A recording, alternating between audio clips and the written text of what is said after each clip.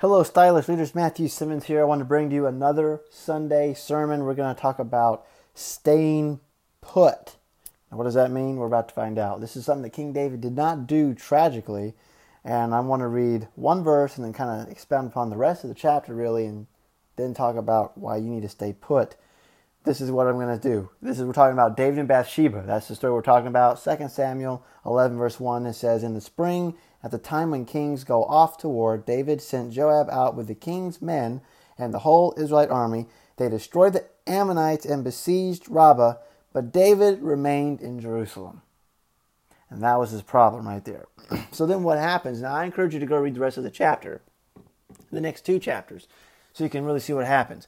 What happens is David stays in Jerusalem. He'd rather be comfortable than being what he's supposed to be doing, because as the king of Israel, he was supposed to be at war.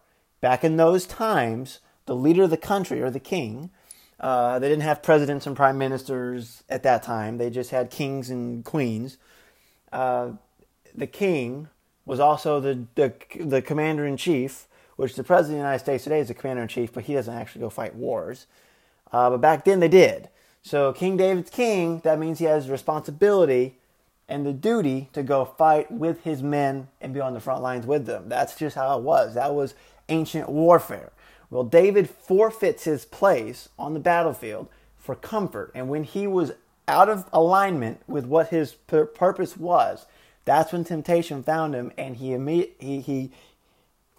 went on the roof. He looked with lust upon Bathsheba. He brought her to the palace. He slept with her. He got her pregnant. He calls the husband in and says, "Go sleep with your wife." He won't do it. He goes back out to the field, and David has him murdered. It's Uriah. He has him murdered. He was trying to cover up his affair with Bathsheba by just saying, "Oh, well, the baby is Uriah." So it's like, I want you to go sleep with your wife, pretty much go sleep with her to where it looks like you're the one that made her conceive instead of me. Well, that didn't work out, so it backfires. So he just murders Uriah so he doesn't find out. It's a big fiasco. None of it would have happened if David stayed in position. That's the point I'm making. The point I'm making is David should have stayed in position. Bathsheba would have never happened if he would have stayed in position. Now, God redeems everything. You'll see that here in a second. Because if it wasn't for Bathsheba, well, I don't want to say, we can, revisionist history, who knows. But through Bathsheba came King Solomon. Okay, but before King Solomon came to being, they had another child, and that child had to die because of his disobedience. See, in the Old Testament, disobedience always brings death because it's sin. And in the Old Testament, it always brought, sin and disobedience always brings death. It always requires the shedding of blood. Now, the thing in the Old Testament and the thing in the New Testament era that's different is this. In the Old Testament, it was required. Life was required there. Okay, it was usually an animal sacrifice. Blood had to be shed for, your transgressions and your disobedience and your sins. So David, his consequence was the son. It was the son, the child. Let's just say it's a child. I remember certainly it's a son, but go look it up. The child had to be killed, and David pleaded for him. Wouldn't be saved. That was the blood that had to be shed. Now, fast forward to Jesus in John 3:16. God so loved the world, He gave His only begotten Son. Whoever believes in Him shall not perish but have everlasting life. You get it. You remember that. Everyone knows that. So now, our transgressions, there's no blood that has to be shed for us because Jesus already did it. He paid it in full before we even got on the planet. So that's where the blood was shed there. And that's a different topic, but that's why that is so significant. Now, this is where I'm getting at this. You want to know where's the point in this for us, particularly when we're going into a place of leadership or our calling. David was called to be the leader. He was called out. He was anointed by Samuel to be the king of Israel. He was anointed. Then it took him a long time to get there. We've already discussed that. But he had to get there, and then when he was there, he had certain things he had to do. He had a calling, he had responsibilities. One of those responsibilities was go to war with your men and be on the front lines with them and fight with them and lead from the front. That's how it was. But David forfeit that for comfort. And a lot of times people forfeit their destiny for comfort. And they don't stay the course. They don't stay. they get blindsided by, well, this is the most comfortable thing to do, so I'm going to do that instead. What they don't understand is when you put yourself in a position where you back away from what you're supposed to do, you back right into something you're not supposed to do. And where that's going to come trials and tribulations that you're not meant to have, and you're going to have to fight battles you're not meant to fight.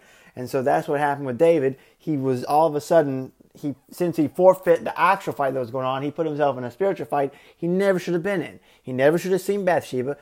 Temptation and opportunity should never cross. And that's something that I have to tell myself daily, and I know everybody has to. I mean, no one's perfect. But you have to do your best to make sure that opportunity and temptation never cross paths. David let both happen, and the result was that he ended up having an affair with Bathsheba, and that cost him the child that was born to him. But it also showed him and us that, number one, we're flawed, but two, when you get out of what God's calling you to do, trouble ensues. Disobedience will always come with consequences. Now, God will always redeem it, because then what happened later is David and Bathsheba had a son, and his name was Solomon. And Solomon became the wisest man of all time and the richest man of all time. And Solomon's the one that built the temple that David couldn't build. So God will redeem anything. But the thing is you don't have to, it's easier for him not to redeem it and just bless you than to redeem something. But in the process of redeeming it, he teaches you a lesson that you won't forget. And it's a valuable lesson, and it's a costly lesson. Okay, because just because he loves doesn't mean he doesn't discipline. There's a big difference. He has to discipline you first before he can bless you, because you've been disobedient. Now I got to teach you something. But afterwards, I'm going to bless you again, but you're going to have to go through this, some form of a chastisement, because he chastens those. A parent or a father or a mother will chasten the child that they love. So he's going to do the same thing. And you just have to just say, all right, God, I shouldn't have done that. And everyone does that. But again, every action has an equal and opposite reaction. Every action has a consequence, good or bad. You can do anything, but just understand there's going to be a consequence to it, good or bad. Something's gonna trigger as a response. So when you're in position, and you got to remember this, when you're in position with God, you're going to be staying in His thoughts and His patterns and His habits, what He wants you to be doing. The things He wants you to do, it's going to be just, those habits that you need. It's just going to flow easily. It's going to seem like you're not working. It's going to seem like you're not doing anything at all. When you're in position and you're actually doing what He's calling you to do. Now, if you're not doing anything, okay, you're not doing anything. But if you're doing what you're supposed to be doing, and you know you're doing what you're supposed to be doing, stay in position, because as soon as you get out of position, you're going to get out of the will of God, and you're going to get yourself in trouble, and you're going to end up being in a position that you shouldn't be in.